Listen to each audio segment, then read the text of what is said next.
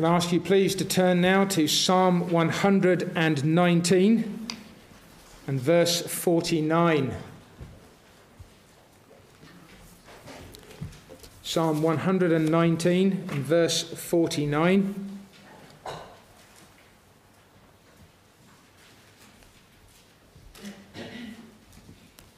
I'll read this section, verse 49 to verse 56.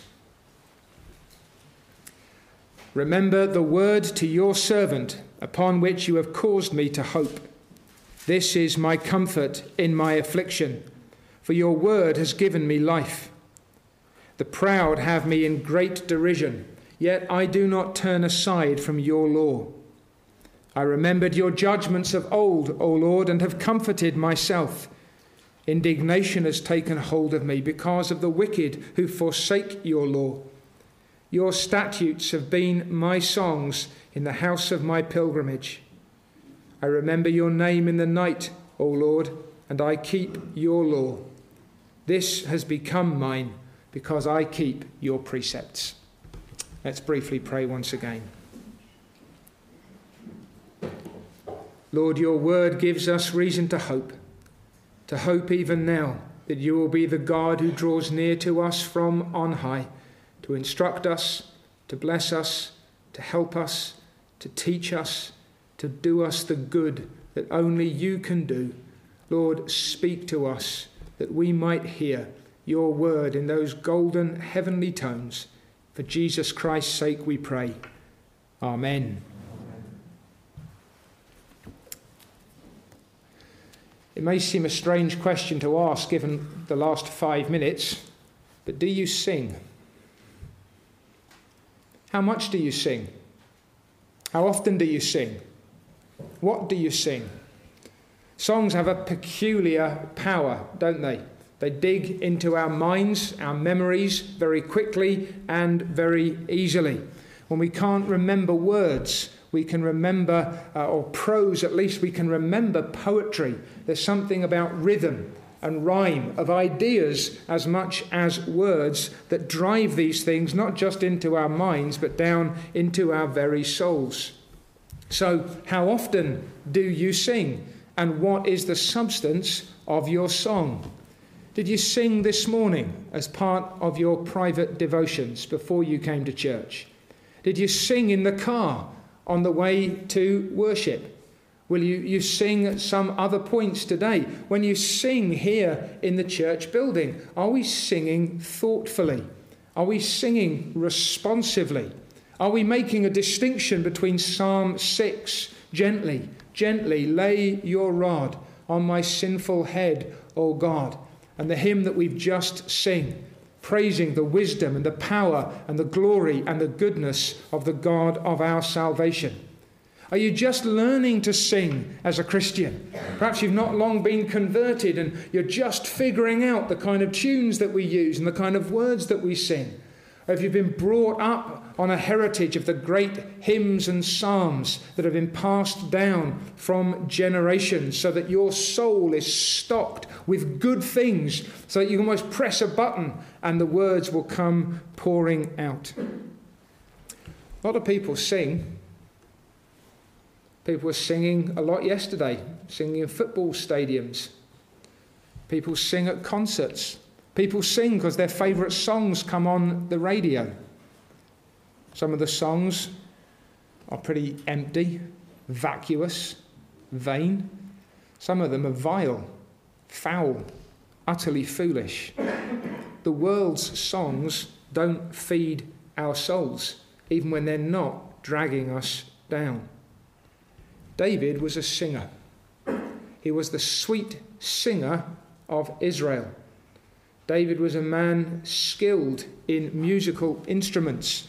In fact, there's a complaint at another time that the people of God are doing what David did, and they're multiplying their musical instruments when they should have been doing even more substantial things. And David sings because he's in trouble. We saw something of that in Psalm 6. We see a different note to his songs here in Psalm 119. Notice that in verse 53, he's facing great troubles. Indignation has taken hold of me because of the wicked who forsake your law. When David looks around him in this world, both near and far, he sees a world that is full of transgression, full of wickedness, full of resentment and indignation against God, the forsaking of the divine law. He sees sin on every hand, and indignation grips his soul, righteous indignation, grief, sorrow, distress, a holy resentment that God should be so diminished and derided in this world. And against those great troubles, he sets great comforts. Your statutes have been my songs in the house of my pilgrimage. This is the counterpoint to David's grief. Your statutes have been my songs in the house of my pilgrimage. Spurgeon says that when religion is set to music, it goes well. When religion is set to music, it goes well. When the wicked are forsaking God's law, the righteous are singing it. Your statutes have been my songs in the house of my pilgrimage. So learn from David, first of all, the circumstances that we are in. The circumstances that we are in. The house of my pilgrimage. Now, David is conscious, not just in Psalm 119, but it's plain here, that he is, as he says in verse 19, a stranger in the earth. That language that we took at the beginning of our service from Hebrews chapter 11 of the faithful from Abraham and Isaac and Jacob and those who went before them, who knew that they were strangers in the earth, that they were pilgrims or sojourners, temporary residents. That's the overarching sense that David has of his existence here. He's in the house of his pilgrimage, a temporary dwelling as he journeys through this world. It may be that he's talking about his body. This is the house of my pilgrimage. It may be that he's talking about his palace. Is that how you'd talk about a palace or a mansion if you had one? Or this is no more than a tent to me. It's the house of my pilgrimage. It may be a general declaration or reflection of the fact that this is not his home. His present life with its pressing troubles. David, like his fathers in the faith before him, is in the house of his pilgrimage. He knows then that this world is not where he is at home. It's not his permanent dwelling place. There's a very real sense in which it is not where he belongs, at least in its present form and its present state. There's that grief. Indignation has taken hold of me because of the wicked who forsake your law. How, says David, how can I be at home in a world that is so opposed to the God that I love? How can I take my ease in such an environment? It's not where I have most friends. Some of you will go home for Christmas. And some of you will go home with great delight and relish because there'll be family members that you haven't seen for a long time. Perhaps there'll be friends that you meet up with over the Christmas break that you've not seen for a long time. And it's perhaps that sense of going home. That's where my friends are. That's where my kindred dwell. My family dwells, to use the old language. Brothers and sisters, as your years pass and as the days roll on, don't you find that not just in general, but very specifically, more and more of your friends are waiting somewhere else for you? Brothers and sisters who've gone before, men and women that you've known and esteemed because of their faith in Jesus Christ, and they're not here. If the Lord spares some of us who are younger and stronger, as we imagine ourselves to be, in 10 or 15 years' time, won't there be a larger roll call of those who've gone before? And the love that we've sustained now, that will be attracting us heavenward, because our Christ will be there, Our brothers and sisters, our spiritual family members will be there. And across the world, God is gathering in his people, and they are all there. We're going to sit down with whom? Abraham, Isaac, and Jacob at the feast. I mean, aren't most of your friends already there? People perhaps that you've walked with in your Christian life, examples and instructions that you've received, and you feel like you know these people. Don't you feel like you know Peter? You know Paul?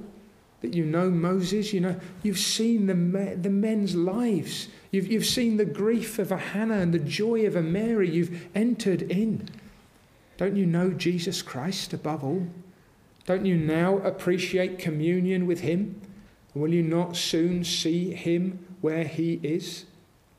But he is there physically, though with us in spirit. This is not where I have my friends. I'm in the house of my pilgrimage. It's not where we're most esteemed. If you're a Christian, then the world thinks you're a weirdo. I mean, they might put up with you. They might appreciate some of you. They might think you're quite kind and quite nice, a reasonable neighbour. At least you're polite and friendly. Your children may be reasonably well behaved and so on and so forth. But I mean, that religion stuff, that church going, that commitment to truth at all costs, that desire for righteousness, that pursuit of justice, that holding to faithfulness, that display of mercy when it doesn't suit you, when it does you harm. I mean, you could be so much wealthier if you'd walked the way we walk. You wouldn't have been taken advantage of. You'd have more time. You'd have a proper weekend. The world thinks that God's people are curiosities. And the more distinctively heavenly minded we are, the more the worldly think we are curious. We stand apart. This is not the place where we expect respect, esteem, and applause. In fact, we're grateful when the world does not turn its guns against us, when the world does not disdain and trample upon us. This is not where I will stay very long. Days passing swifter than a weaver's shuttle. We've said in our adult Bible class, time is precious because it's finite, because it's uncertain. How many more breaths will you draw? How many more years do you have? How many more Christmases will you celebrate? How many more ticks of the clock? You can count them.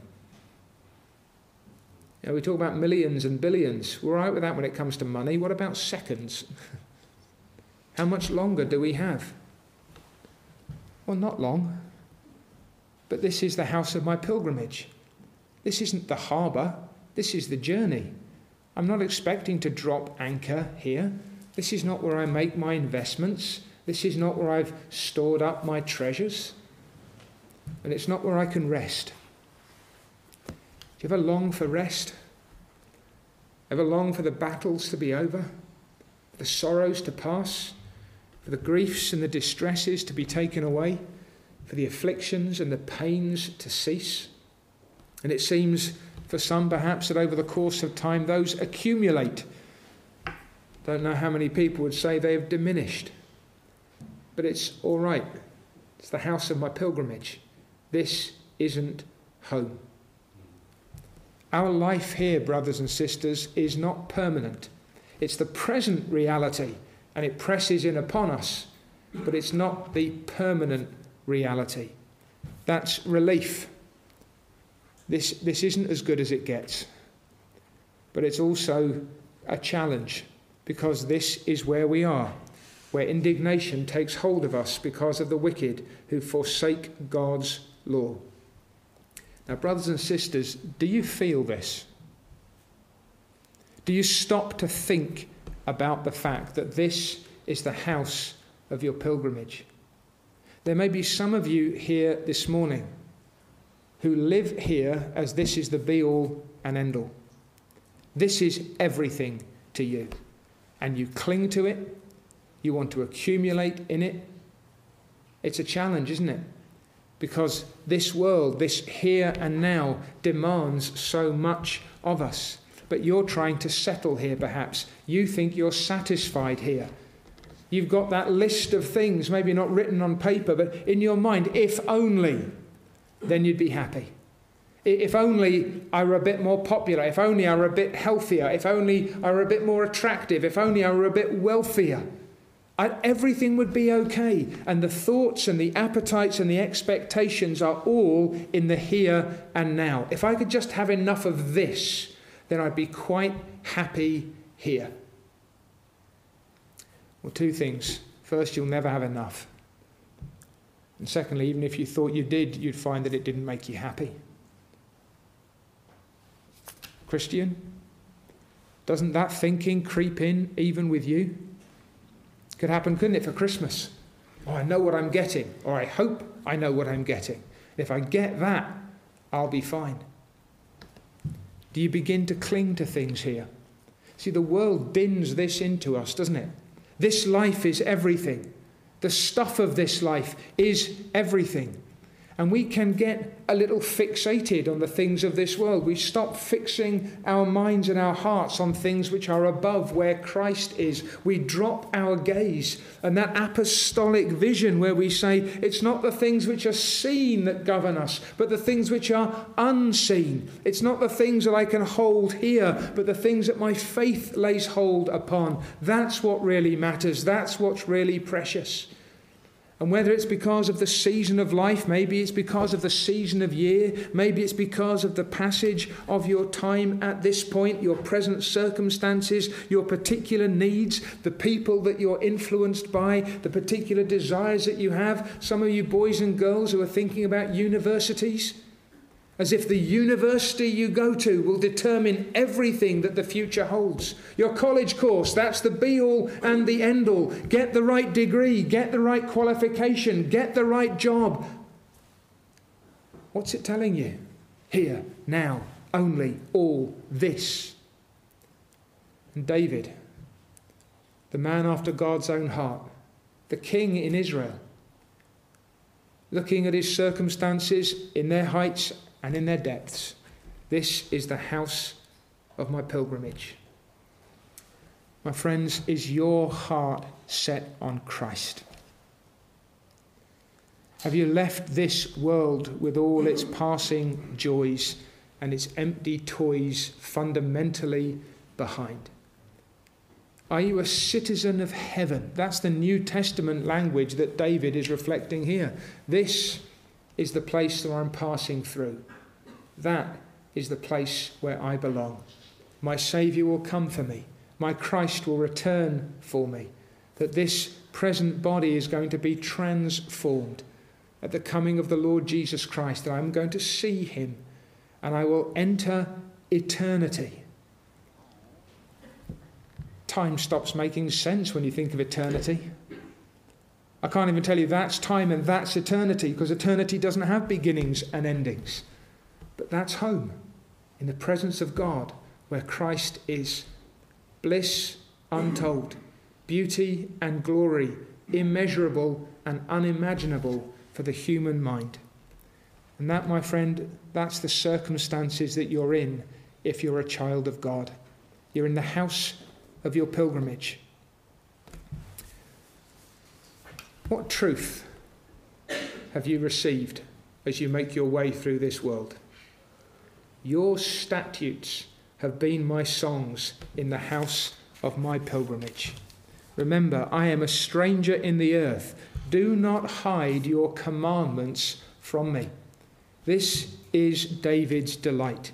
Into the noise, into the clamour, into the terrifying silence of this present evil age, a voice has broken. God is not silent. The word of God has come to his people from heaven. Think of it. Think what it would be like to live if God had not spoken. It's chilling. It's terrifying. How could you know God if God had not made himself known? How would you know who you are and what you're for and how you might pursue that if God had not spoken? But you have the statutes of the Lord. You have the judgments of God. You have the law. You have the precepts. You have the revelation that God has made of himself. And it has come to its brightest and highest expression in the person of Jesus Christ. Do you want to know God?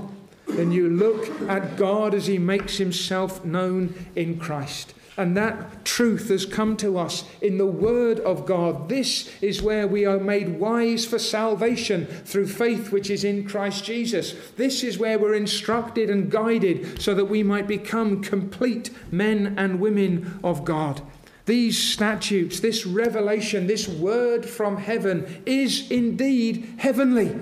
It's of a different character altogether of the things that you will hear in this world. It is bright and clear. Your Father has spoken from home. Think if you'd never heard a voice of love all your days.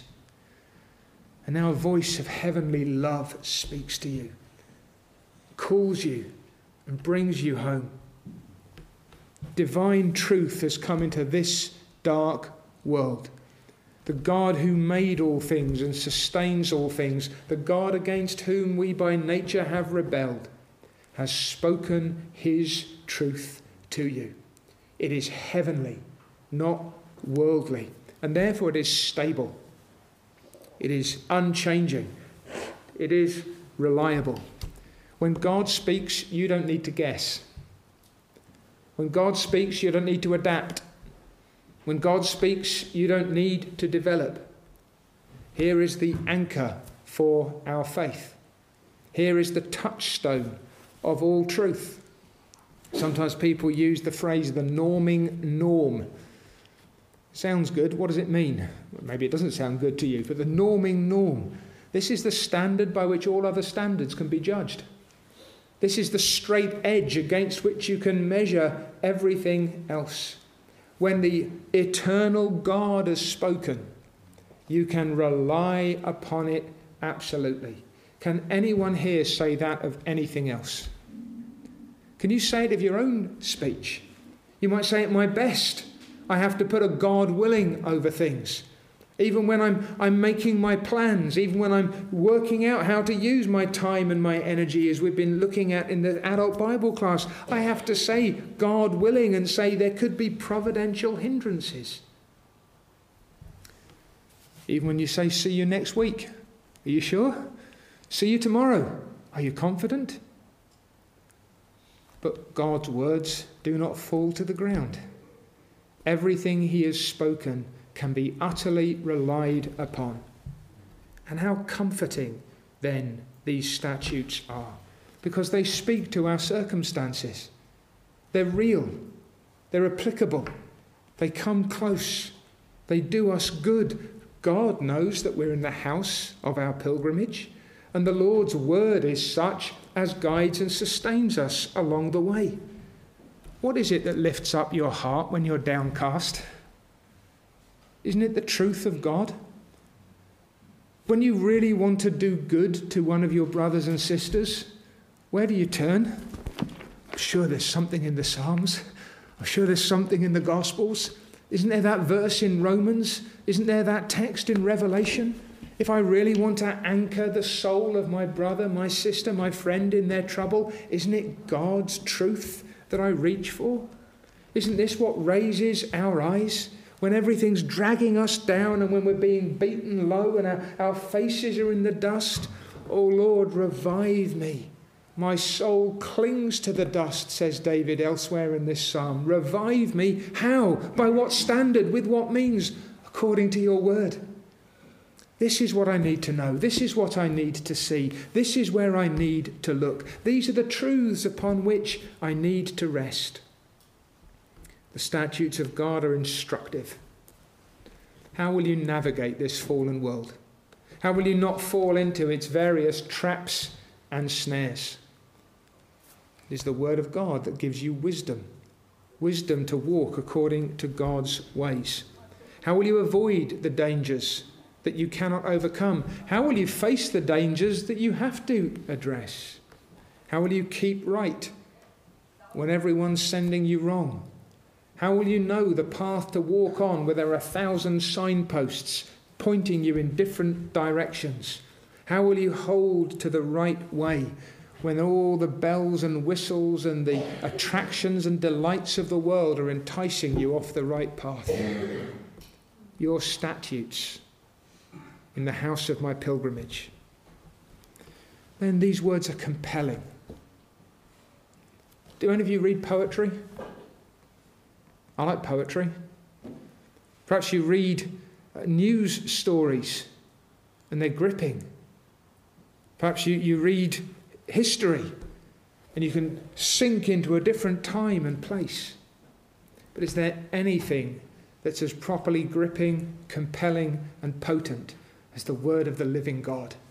This is a different word altogether. This is a different book altogether. This is where the Holy Spirit is at work to grip our souls, to lock in our gaze, to feed our hearts. This is where we are convinced of our sin. This is where we see the beauty and the glory of the Lord. This is where reality really comes home to us. This is the book when we look at the world through the lenses of the truth, we begin to see things as they really are.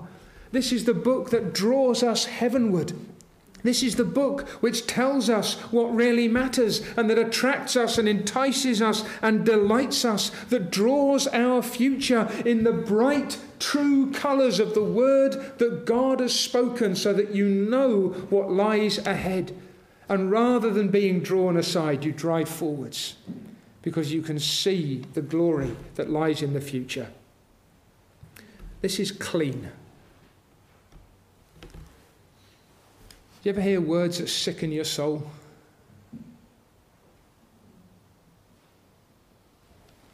I hope it's a sign that you're growing up as a Christian.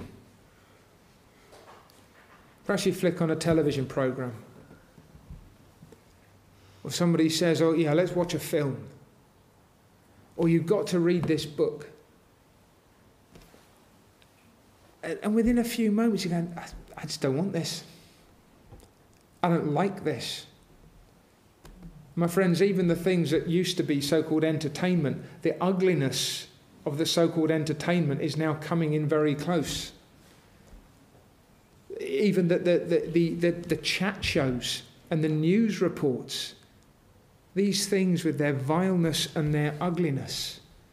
Now, God's word does not shy away from those things, but it does bring an antidote to us.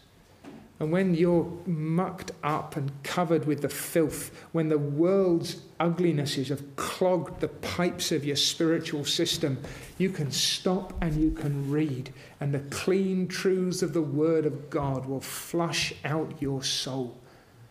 This is not a spring water that you need to filter first. You don't need to boil it. You don't need to drop a pill in to get rid of the bacteria.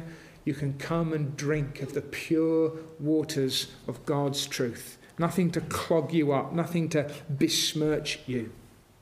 And it's stirring. It's full of examples. David, Daniel, Moses, Abraham, Paul, Peter, Timothy, Titus, Rachel, Sarah, Hannah. You look at these men and women, you look at the faith, you look at the conviction, you look at the way that God spoke and they obeyed, how sometimes they stumbled or struggled, but the Lord sustained them, lifted them up, carried them on. This book is full of example for you, full of warning to you, full of exhortation for you, that when your hands hang down and your knees become feeble, here's a word that, like a cold shower in the morning, which is delightful. Some of you may not agree, but sometimes you go out and it's something that is bracing.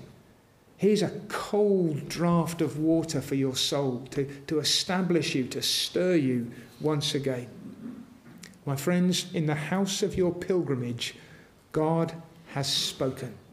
And he's spoken with a voice of love, and such is the infinite love of the infinite God in all his wisdom and goodness, that you can discern in that voice of love all the tones, all the pitch, all the pace, all the colour that you will need as his child walking on your way to glory. Here you find the Father's assurances.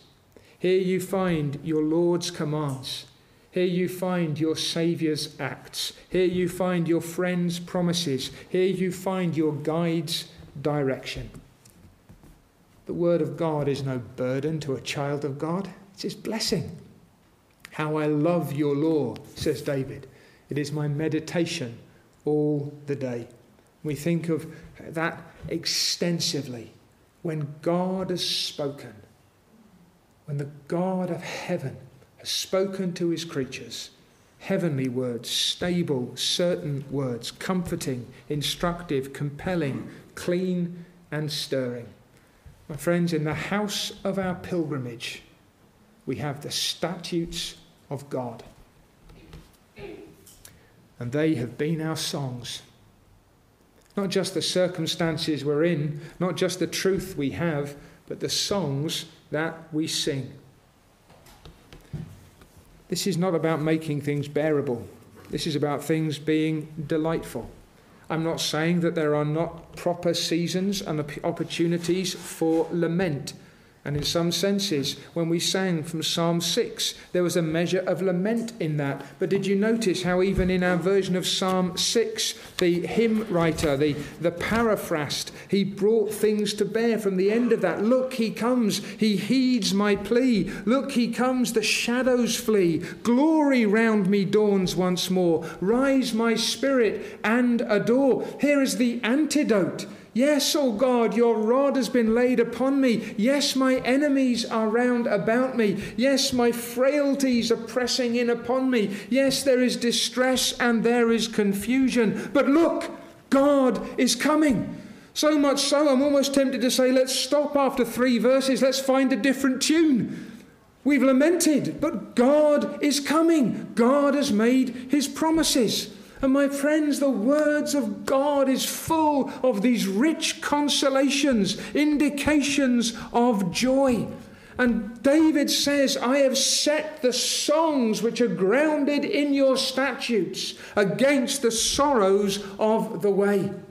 Brothers and sisters, our joys ought to be echoes of God's truth. How will we lift up our hearts? How did our Lord Jesus lift up his heart? Do you remember what had happened when they were there at that last Passover, the first Lord's Supper? When our Lord is looking forwards to his death upon the cross, Gethsemane looms, the shadows of Golgotha are drawing nearer. This is my body, broken for you. This is my blood, the blood of the new covenant which is shed for you. Do this in remembrance of me. Judas, what do you have to do? Do quickly. Peter, I've prayed for you that your faith may not fail. And when they had sung a hymn, they went out to the Mount of Olives. Where did our Lord derive the strength to stand and to walk out to the Mount of Olives, to be betrayed, to be abandoned, to be captured, to be beaten, to be crucified, and to die? He sang a hymn. When Paul and Silas were in prison in Philippi, it was the middle of the night. Their legs were in the stocks. They were being tortured. It wasn't just uncomfortable. They were in a prison cell that was designed to pull their legs almost out of joint. What did they do? They were singing. They were praising God. You think of the Covenanters, Scots Christians persecuted in previous generations. What would you hear if you were walking in the glens and the dales? You'd hear the sounds of their psalmody rising up to heaven as they praise the God of their salvation. What do you sing? Do you sing what faith hears? and what faith sees? Do our songs respond to circumstances with confidence and cheerfulness?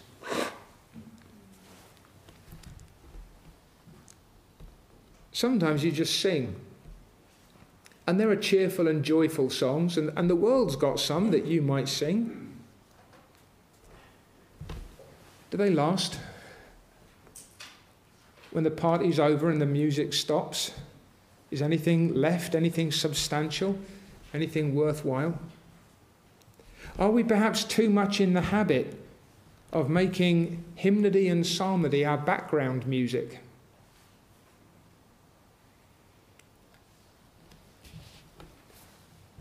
God has spoken. If we're singing his truth back to him, don't you think we should pay more attention to it? The gospel, my friends, is not muzak. The gospel is not elevator tunes. It's not the stuff that just tickles your ears while you're in the shops that's designed to keep you there longer or promote you. Yeah, actually, the music you hear when you're shopping is designed to break down your resistance to not buying something. Even they know that music is effective. What about the songs of your pilgrimage? Do they reflect the statutes of your God? He has spoken to us. When we sing in church, are we thinking about what we're singing? I think most of the people who preach here would tell you that sometimes choosing the hymns takes almost as long as preparing the sermon. Because you want the hymns and the psalms that echo and confirm and establish and communicate. Do you take these sheets home? Do you sing them during the week? Have you got some of the good old hymn books? Do you sing in family worship? Do you sing in private devotion? Do you ever sing when you get together as God's people? Do you put some music on in the car? Not just as background. Do you sing as you go? When you're distressed, when you're confused, when you're joyful, what do you set against your sorrows and how do you express your happinesses? Your statutes have been my songs in the house of my pilgrimage. What we sing as Christians should lift our eyes and our hearts as we travel. Maybe that should raise the question of what we listen to and what we know. There'll be lots of singing over the next few weeks. Some of you will have to sing the same things over and over and over again. What about letting that truth sink into your soul? Incarnation hymns that speak of the coming of God into the world. It can become wearying, can't it? It can become so formulaic. It can become so ordinary.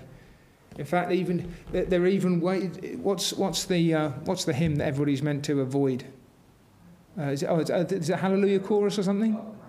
Hark the Herald. There's a competition with rules that you have to be the last person who hears Hark the Herald Angels sing in the Christmas period. Whamageddon. You heard of Whamageddon? Last Christmas I Gave You My Heart by Wham. Apparently there was a DJ in a football stadium who played that song to a crowd of 8,000 people, and they've never had so many complaints because the competition is that you leave it to as latest as possible before you have to listen to Wham singing Last Christmas I Gave You My Heart. Even the world gets fed up of its Christmas songs. Have you thought about what we sing? When we turn to our closing hymn, there's a danger in familiarity, isn't there? There are some things. Amazing Grace. Yeah, we all know it. That saved a wretch like me. I once was lost, but now I'm found. Was blind, but now I see. 'Twas grace at all. You can do that without thinking. How can you do that without thinking? Gently, gently, lay your rod on my sinful head, O God. Stay your wrath, in mercy stay. lest I sink before its sway. Do you feel the weight of those words? I sing the almighty power of God that made the mountains rise, that spread the flowing seas abroad and built the lofty skies. If you're going to sing the almighty power of God, if you're going to sing the wisdom that ordained the sun to rule the day, the goodness of the Lord who filled the earth with food, shouldn't that have an impact upon your soul? Shouldn't that make a difference to the way that you think and feel and act afterwards?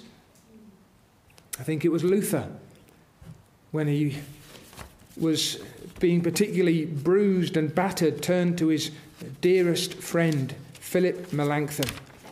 Let me make sure I'm going to give you the right quotation. I think it was the 46th. Yes, it was. Come, Melanchthon, let us sing the 46th together. The which? God is our refuge and our strength, a very present aid. And therefore, though the earth removes, we will not be afraid. Though hills amid the seas be cast, though foaming waters roar, yea, though the mighty billows shake the mountains on the... That's not what it says, but those are the words, aren't they? That's the music. That's the tune. That's the truth that carries our souls. How much of heavenly holiness and happiness is there in our songs? Now, you might not be able to sing very well or not sing very much. A few weeks ago, lots of us were croaking away. I could barely talk, but I can mouth. I can stand, I can mouth the truth that my throat can't produce. There'll be times when you'll sing through your tears, and there'll be tears of distress and grief, or there might be tears of joy and delight. There'll be things that we should sing today that will express the delights and the joys of our hearts, and they ought to be echoes of the truth of God. This is the exhortation and encouragement of the New Testament, that we're singing God's truth back to him in praise, and we're singing God's truth out to one another. You know that when you sing, you're singing to each other. You're admonishing one another. We're telling one another, listen to what God has said. Listen to the truth of God's salvation. Brothers and sisters, we're in the house of our pilgrimage. Pilgrims need their songs.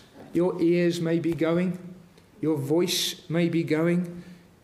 You may not have a musical bone in your body, but there are means that you can use. There are tools that are available.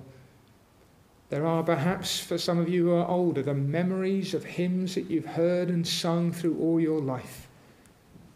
There's perhaps that hymn that you remember singing the day you were converted. There's the hymn that you sang in church that day when you were so deep in your distresses and the Lord used it to lift you up. There's the psalm that you sang at your friend's funeral.